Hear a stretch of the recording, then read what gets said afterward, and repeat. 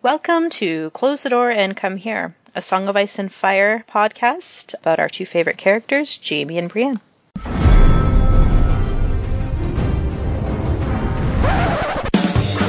was a bear there, all black and brown and covered in hair. From there to here, from here to there, the bear, the maiden fair. Hi, I'm Lot, Lady of Tarth -post, the Lady of Tarth on Twitter, joined with Guile. Hi, I'm Guile, and I tweet at Door Podcast.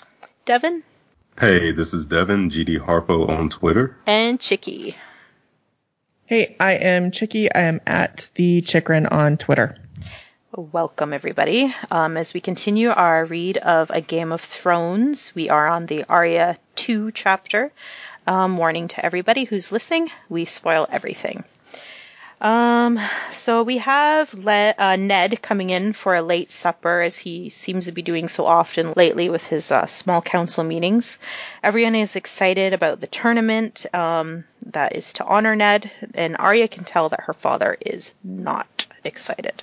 Ned doesn't want to subject his family to what he feels is a farce, but eventually he's worn down by both Septim Mordane and Sansa, who desperately want to attend the tournament, more so Sansa. Arya says she does not care if she's there. Sansa replies, "You shan't be missed." Ned loses his temper and tells them both that he's sick of their squabbling. They need to act like sisters. And I'm like, dude, they are so acting like sisters. This is like how you know Ned just had one sister, right? Yeah. This is nothing worse than a war between sisters. Let's see. Ned excuses himself, and the talk turns to preparing for the tournament. No one talks to Arya, and she, misses her brothers terribly, and she misses her life at Winterfell. She used to enjoy the company of the men that her father would host for meals. Now she hates them. Jane Poole told her of how none of them had done anything when Micah was killed, and that the butcher's boy was so badly slaughtered they gave him back to his father in a bag. Oh God, this hurts me like Jesus fucking Christ. to my soul. I mean, just every friggin' time I had. Well, Jaime threw a boy out a window. The Hound chopped up a kid who was completely innocent and then gave him in a bag to his dad. Right? Did not have to die. It just. He was just following orders. But it wasn't even Sandor who gave him the bag. I mean, there's no compassion from anyone, it seems like, for this poor fucking butcher, let alone his kid. I mean, Right. You don't hand someone their kid in a bag, you fucking assholes. Why wasn't Micah sent back to Winterfell to be buried along with Lady? I mean, Jesus fucking Christ. I know. It just is. I don't know how any of them can possibly trust any meat that they're getting from this butcher, who I'm sure it's not like he got, bereavement time or anything either. Yeah. I'd be shitting in all their pies. Yeah, I hope that they all ate shit pies. Everyone in Ned's household. Well, actually, I don't know if the butcher worked for, if he was. Actually, I don't know if he was from Winterfell or if he was from King's Landing. I don't know where. I got the where sense he's he came down from the north with them, don't you? For I Arya always to be thought friends that, with him. Yeah, but they came from the north with them. Yes. Did they? Okay. Yeah. So, yeah, I hope everyone in the Tower of the Hand has been eating shit pies, until they die, until they all get killed, basically. I'll never get over Micah's death. I'll never. This is another one of those moments where George he puts things in that are meant to make you step outside of what is being presented to you in the narrative and kind of go, oh, wait a minute. This is one of those things. George does this with the small folk all the time. Mm-hmm. You should be fucking appalled. You should be appalled that all of these highborn people don't give two fucking shits about what was done to this little kid, and that they have no compassion for his father. I mean, you should care. You should be highly disturbed. George wants you to be disturbed. There's a reason that this is so brutal. Ned's a great guy. We all love Ned. Ned has issues, and one of them is presented to you right here. He equates both Lady and this butcher's boy. he doesn't think of one as worse than the other. And it's like, that is an example to you that even the great lords in the high house, the houses paramount, don't give the small folk the weight that they should. They don't treat them as fully human. And here is precisely your example. And how fucked up is it that we as readers, and I'm just using it, we in a general broader sense, we also don't give two fucks. Because you don't ever hear about this. And like you just said, Ned, nobody holds Ned accountable. Nobody holds the Hound accountable. Like, he's definitely a fan fave. I think I love the Hound too, Sandor definitely gets shit for killing Micah. He does. As much shit as he should, probably not. But everyone else who facilitates this doesn't get any fucking shit either. I mean, from Robert to Cersei to Ned to everyone else. I mean, like, just think about this in a modern context, right? Everyone involved in this murder of this small child would be imprisoned in a just world. And yet that's not even remotely considered for an instant in Westeros. This is fine.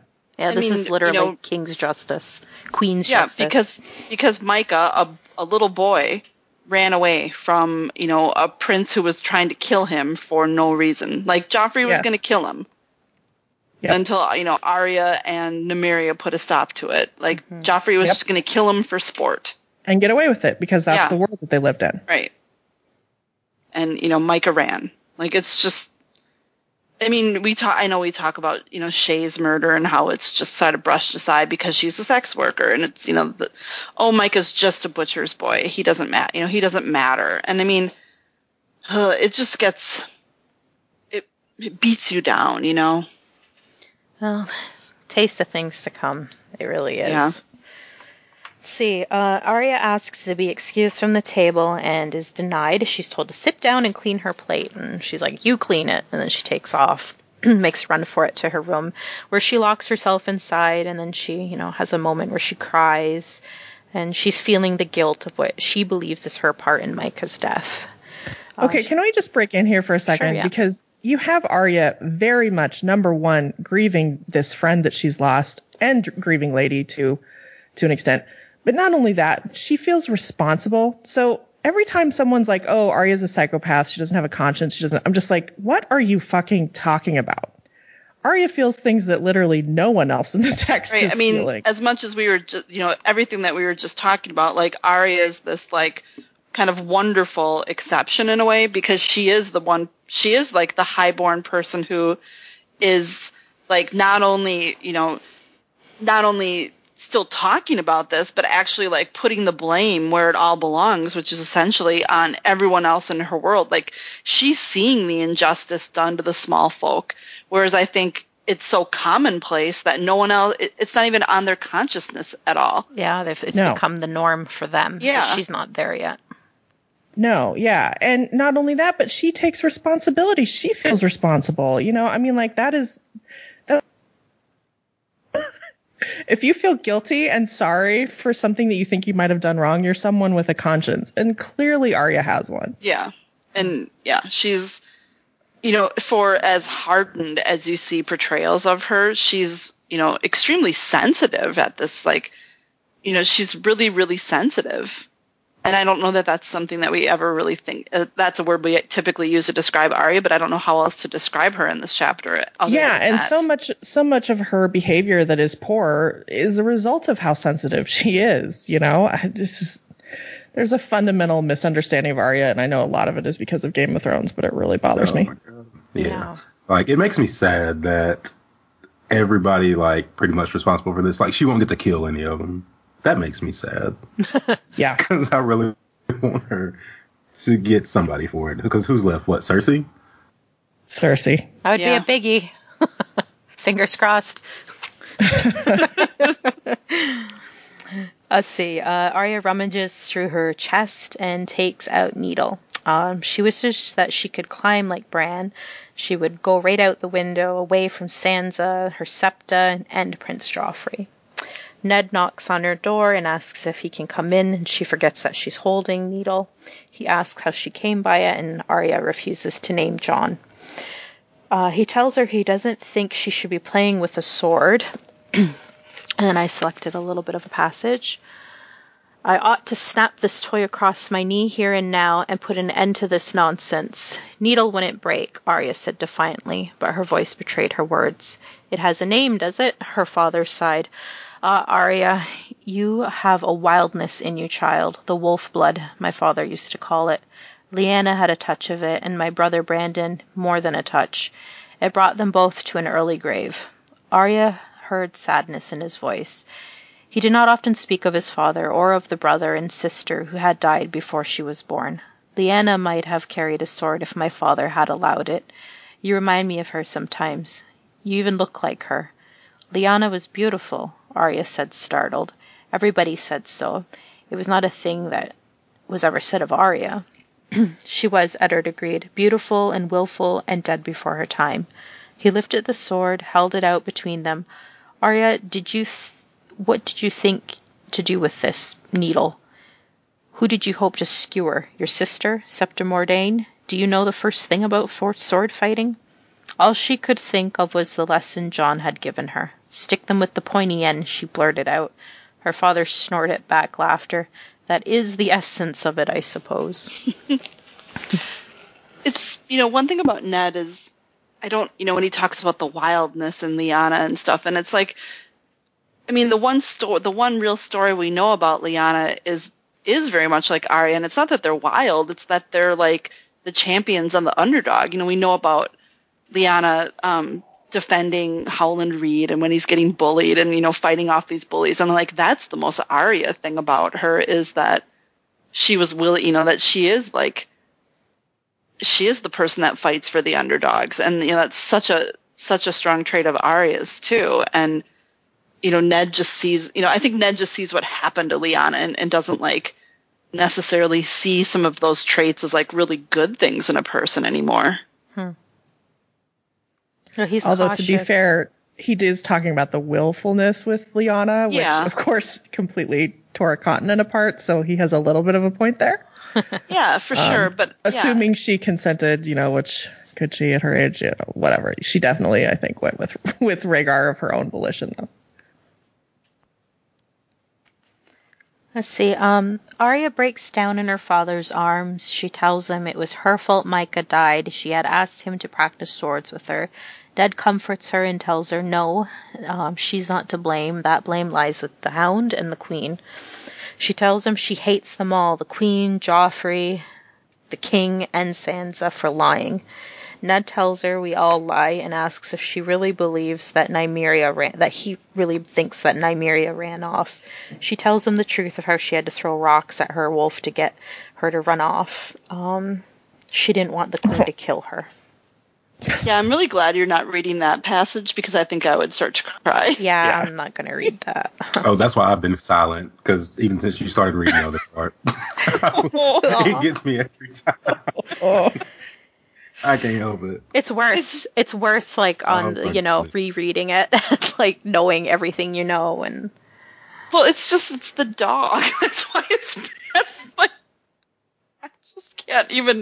I can't even imagine doing that to my dog. I just couldn't.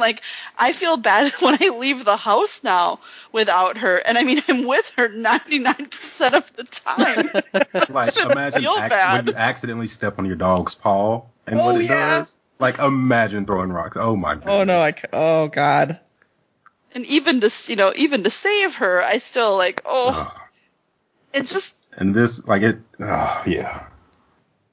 So the illustrated version of this one, the illustration is, of Ned and Arya talking, and it's just Arya she looks so young, she looks like she's a 7-year-old. She looks so, just tiny, and you think about this little girl, and then, you think about her talking about, having to drive off this, mystical wolf, her mystical wolf pet, seeing her friend killed, having her, and feeling responsible for it. Yeah, this little waif here, foreshadowing.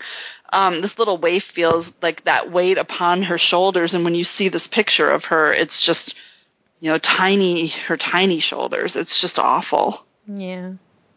You kind of fall in love with art, I think that's what this chapter made me really kind of fall in love with Arya again, because I think you do get caught up in the show version and the disappointment over the show version, and you forget that the origins she is and the like heart the origins of and where her heart has been this whole time. Yeah. And then you think of like that feast chapter, Needles Jon Snow's smile, like, oh God, like, Well, and this and little what girl's Ned still there. and what Ned says to her in this chapter, this line that is very much going to shape her perspective from here on out about, the lone wolf dies, but the pack survives. Yeah. I mean, pack is everything to Arya, and you have to think that this is part of the origin of that as well. Yeah. Yeah, so so that is the next bit of this, is where Ned reminds Arya of their house words, winter is coming, and he, tells her that she was born in the long summer, but now winter is truly coming, and then he asks her to remember their sigil, and it's the dire wolf, and we get the bit about, let me see, I think I actually selected it. The dire wolf, she said, thinking of Nymeria. She hugged her knees against her chest, suddenly afraid.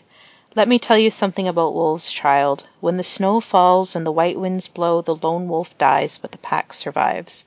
Summer is the time for squabbles. In winter we must protect one another, keep each other warm, share our strengths. So if you must hate Arya, hate those who would truly do us harm. Septa Mordane is a good woman, and Sansa is your sister. You may be as different as the sun and the moon, but the same blood flows through both your hearts.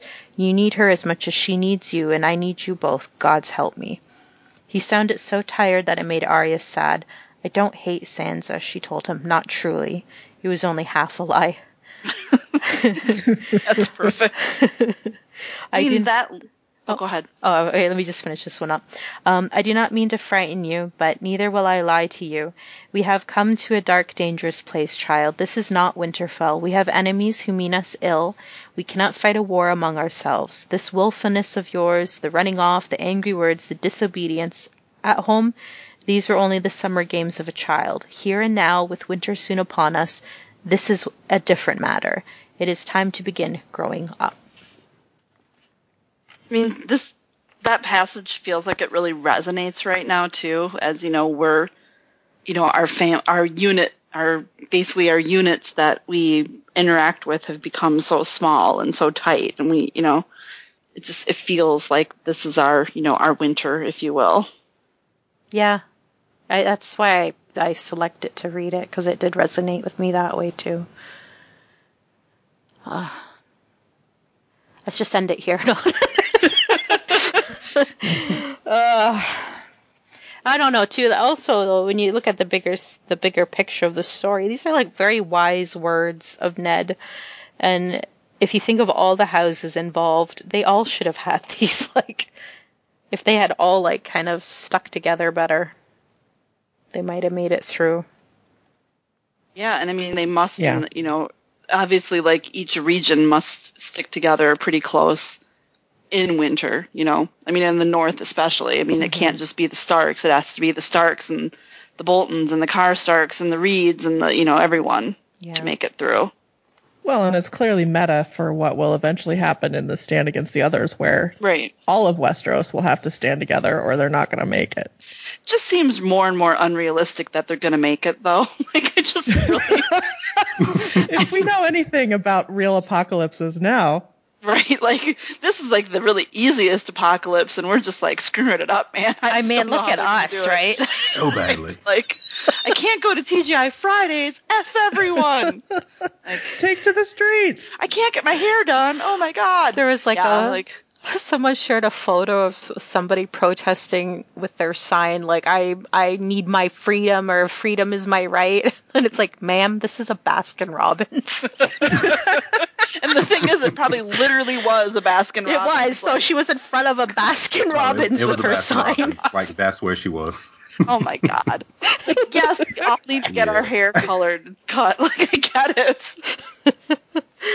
But there are, God forbid, there are actually more important things. Like, there are actually more important things than the Iron Throne. Well, I was just gonna say, reading this, like going back and reading this first one more than any of the other ones, like makes me want the rest of the series much more. And it's mostly because of the things that Ned says, like this passage here, like just how much it means for Endgame and all of that. So like reading this one just really makes me want Winds and Dream of Spring.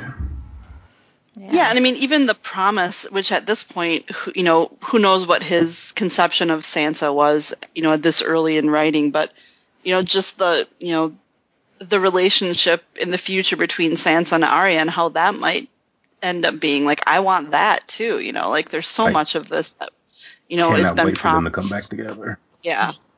I can't help feeling that way with the reading these early chapters too. Is like, especially with the previous chapter with the dagger, and like wondering like where was he at with where this story was going, because I feel like it was going in a much different direction at that point. Anyway, yeah, it is hard to know. Well, and as we've talked about, there are clearly remnants of another story in this book too. Mm-hmm. See, so Arya is comforted by her father's words. She promises him that she'll be strong. He hands Needle back to her, and it's on the condition she promises never to stab Sansa. The next day, Arya apologizes to her septa, and then 3 days after that, she's taken to the small hall that has been cleared of all the tables and benches, where she begins her training with Syrio Forel, the first Sea Lord of Braavos. They train with wooden swords. No. He's the first sword of the Sea Lord of Braavos. Sorry. Oh, God. Very important. This is a very important line. So sorry. So they train with the wooden swords, and there's lead poured inside to give it weight, so it'll make Arya stronger. They are learning the water dance of Braavos. Did I get that right? One-handed and yes, you did. They train for 4 hours, and Arya fails to land a single blow. But wow, like, I mean, I would not. I'd be like out after like 10 minutes if I wasn't landing a single blow, man. Like, wow. I have like a VR like boxing game. I can't make it like 2 minutes. I'm done. I'm out of here. Yeah, 4 hours is ridiculous. And she's like a 7-year-old. Imagine like what a 7-year-old doing anything for 4 hours. She's 9. She's 9. Oh, she's 9. Okay. Well, still, imagine a 9-year-old doing anything for 4 hours. Yeah, no, it's hard. I love this though. I mean, like, we've been beating up on Ned a little bit, but I love that he gets her a sword master. I mean, you kind of have to love that he lets her be who she is. Yeah, yeah. Yeah, I think I really love that, the father-daughter dynamic, and he sees what her needs are, and he's feeling badly for her, and I mean it's a twofold thing too, because he's fulfilling something he knows she'll enjoy, but also he's keeping her busy and occupied. Yeah. All right, do we have mail for this episode? Yeah, we actually have a couple of really good questions. So, Nobody1 has a question. We know that Bran was Catelyn's favorite child, but do you think Ned preferred any of his children over the others? In this chapter, he has a heart-to-heart with Arya about how the Micah incident wasn't her fault, but we don't see him having a similar conversation with Sansa to comfort her about Lady's death, or understand why she couldn't speak up against Joffrey. At least he never does so on page. Also, do you think Sansa would have still run to Cersei when he told her his plans to break her betrothal with Joffrey and leave King's Landing if he had taken the pains to understand and speak with her before that? I hope you ladies and occasional gentlemen are safe as well. I think it's a really interesting question. I don't feel like I don't think Ned was showing favoritism towards Arya here. I think it's like one of those cases where you have 2 children with Arya and Sansa. One is very obedient, well-mannered, well-behaved, and like, sorry to say it, but those kids usually don't get as much attention because you kind of have to spend time to correct the actions of the one that isn't doing that. But I mean, I don't think Sansa needed him any less, No, I agree. Like, he should have taken. That's kind of the point. Is it's unfortunate that he didn't spend that time with Sansa, but I don't think it's showing favoritism. well, let's back up here. We don't know that Ned didn't talk to Sansa about Lady. I mean, we have no idea that did or didn't happen. I mean, it probably did happen. Look at the kind of father he is. Yeah. He probably did talk to her about it. The thing that the comment said was he didn't tell her the whole political situation with what was going on with Joffrey and Cersei and everything. And that's an argument we can have. But I mean, like, she was 11. Like, how much do you tell an 11-year-old about a complicated political situation? You can tell her all that. I don't think you can. Oh no. Plus, let's just be honest. Ned might have had an idea that she may not have been the person to tell all that to as well. You know, that's a whole other conversation. I think Ned, more so than Catelyn definitely plays favorites, doesn't seem to play favorites because all of his kids seem to have had a good relationship with him and, you know, seem to have felt a bond with him. You know, we don't get in Rob's head, but just the way that Rob talks about him and the clear effect that he's had on Rob.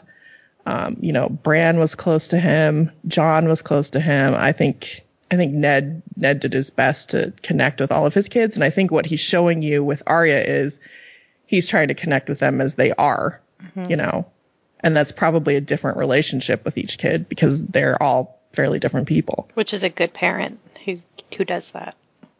Yeah, and I mean, Sansa obviously has other people in her life that she can, you know, she obviously is, you know, she has a better relationship with Septa Mordane. She has girlfriends. She has other people too that she could talk to. Yeah. Well, I mean, but we don't know that Ned didn't talk to her. I mean, like, I think you can probably assume that he did. How else would he know that they were he knew, you know, and from his chapter, we knew that he knew that they were fighting and why. I mean, you kill your child's pet. You're gonna talk to them about it afterwards. Yeah, you are, of course. I mean, look at everything that we've seen. Ned talks to Bran after, like, the execution in Bran's first chapter, you know, like, to see how he's doing, how he's feeling about it. I mean, he always cares. And, like, doesn't Catelyn say that he always asks about the children first whenever he sees her? I mean, like, he cares about all of his kids. He doesn't love one of his kids. I don't. Now, we can have this discussion about Cat. Cat does have favorites. Oh, Bran, 100%. Not even a discussion. It's Bran. Yeah. Well, and I think they both go to the kids that need them the most for the most part, you know. You know, Kat is with Rob when he needs her, you know, when he needs her the most. And in this point in time, you know, Arya needs Ned the most. Yeah. Yeah. I mean, they both love I mean, I shouldn't say Kat has favorites, but she loves all of her kids. Yeah. She loves every single one of them. You can just hear it in her voice and in her chapters. Well, and I mean, she's the only one that is willing to go to any lengths to save or to, you know, to get Arya and Sansa back. Yeah. You know, she's the one who's willing to, you know, commit treason to try to save her girls. Yeah. Treason against her own son. Right. So, I mean, I think that kind of is a pretty definitive statement right there. Like, she's... Yeah. We have another question from Buck O'Hare who says, what's up with Braavos? How much of a role does it have in Westeros?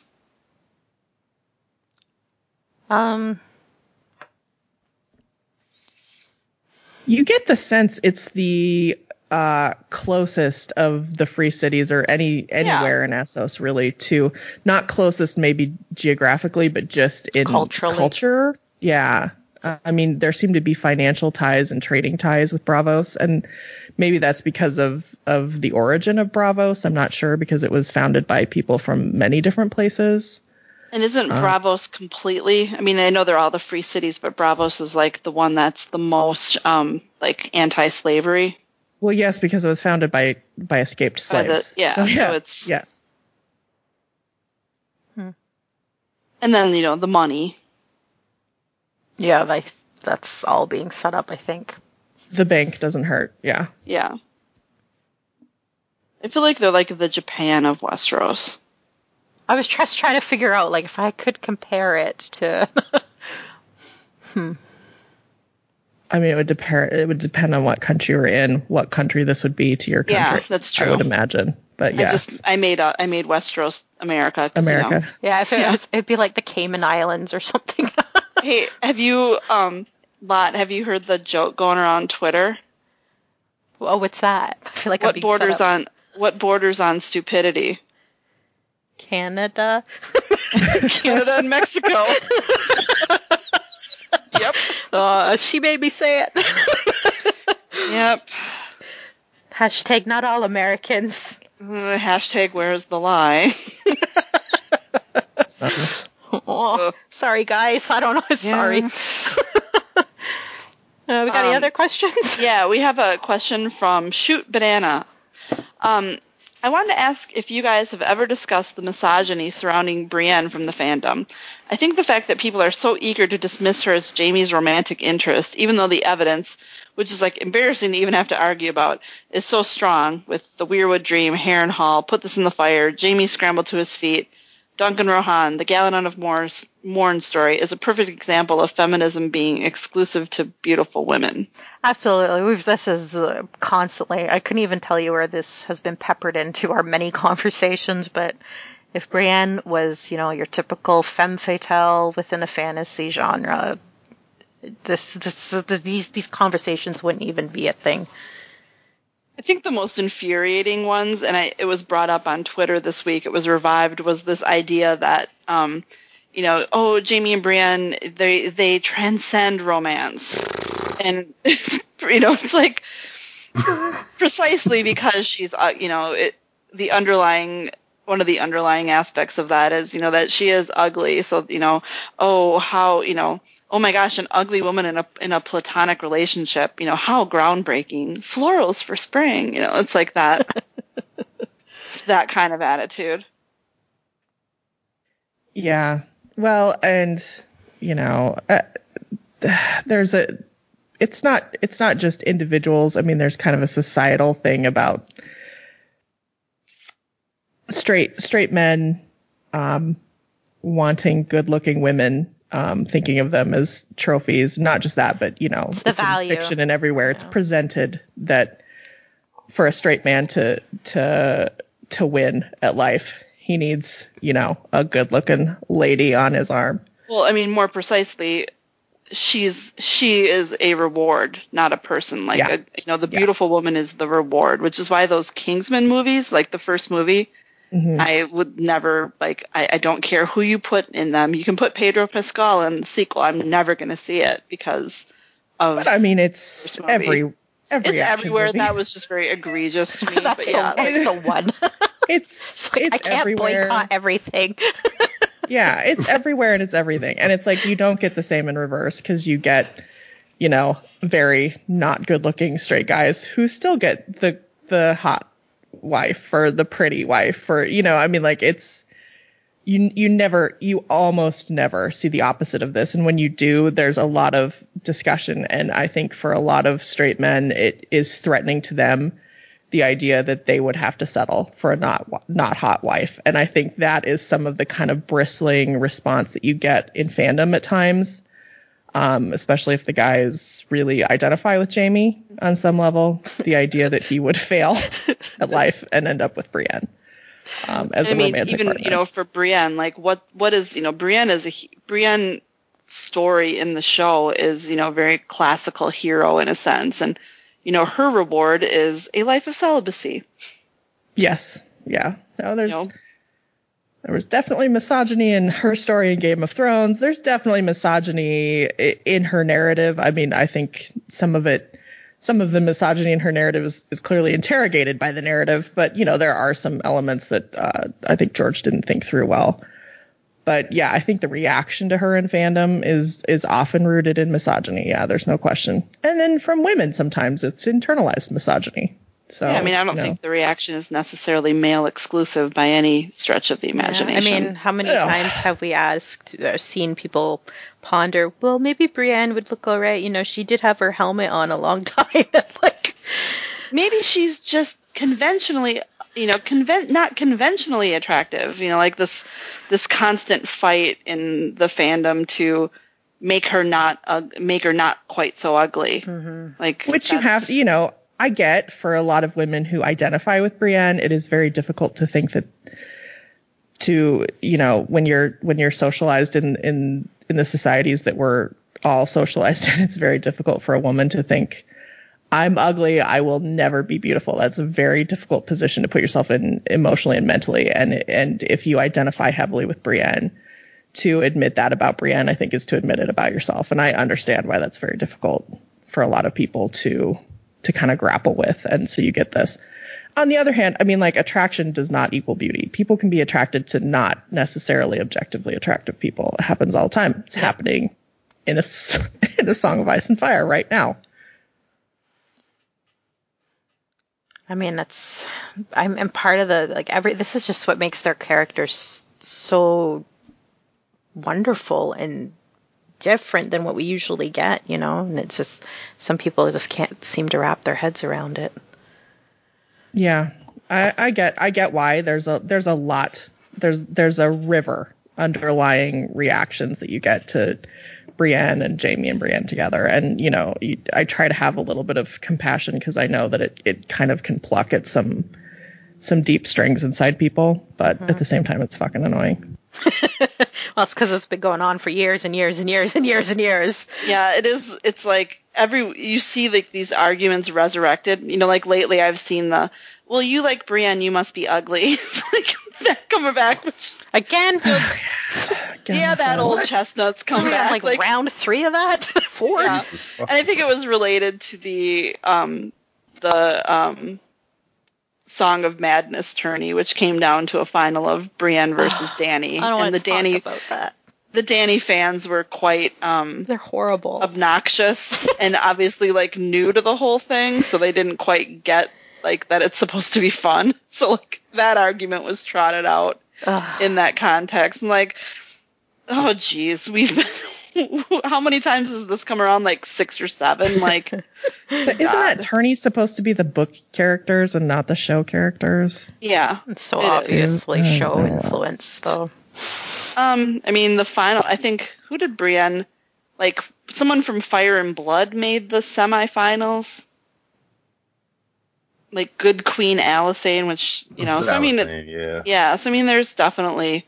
It's definitely still more book, but yeah, I mean, it was. This is why I can't participate in general fandom right here. Yeah, the Dany stuff was kind of, you know, kind of irritating. Somebody had like a tweet today where they were asking, "Hey everybody, positive vibes. What was your favorite moment from season 8?" And I was trying so hard to like find the appropriate like I'm not playing this game gif. So. But it was like all the answers was all like it was all Dany fans and like all really? Dany moments. I'm like, ugh. How could they be happy with what season 8? moment could you have? You can What look are it you up. saying right now? That makes no sense. That does not compute.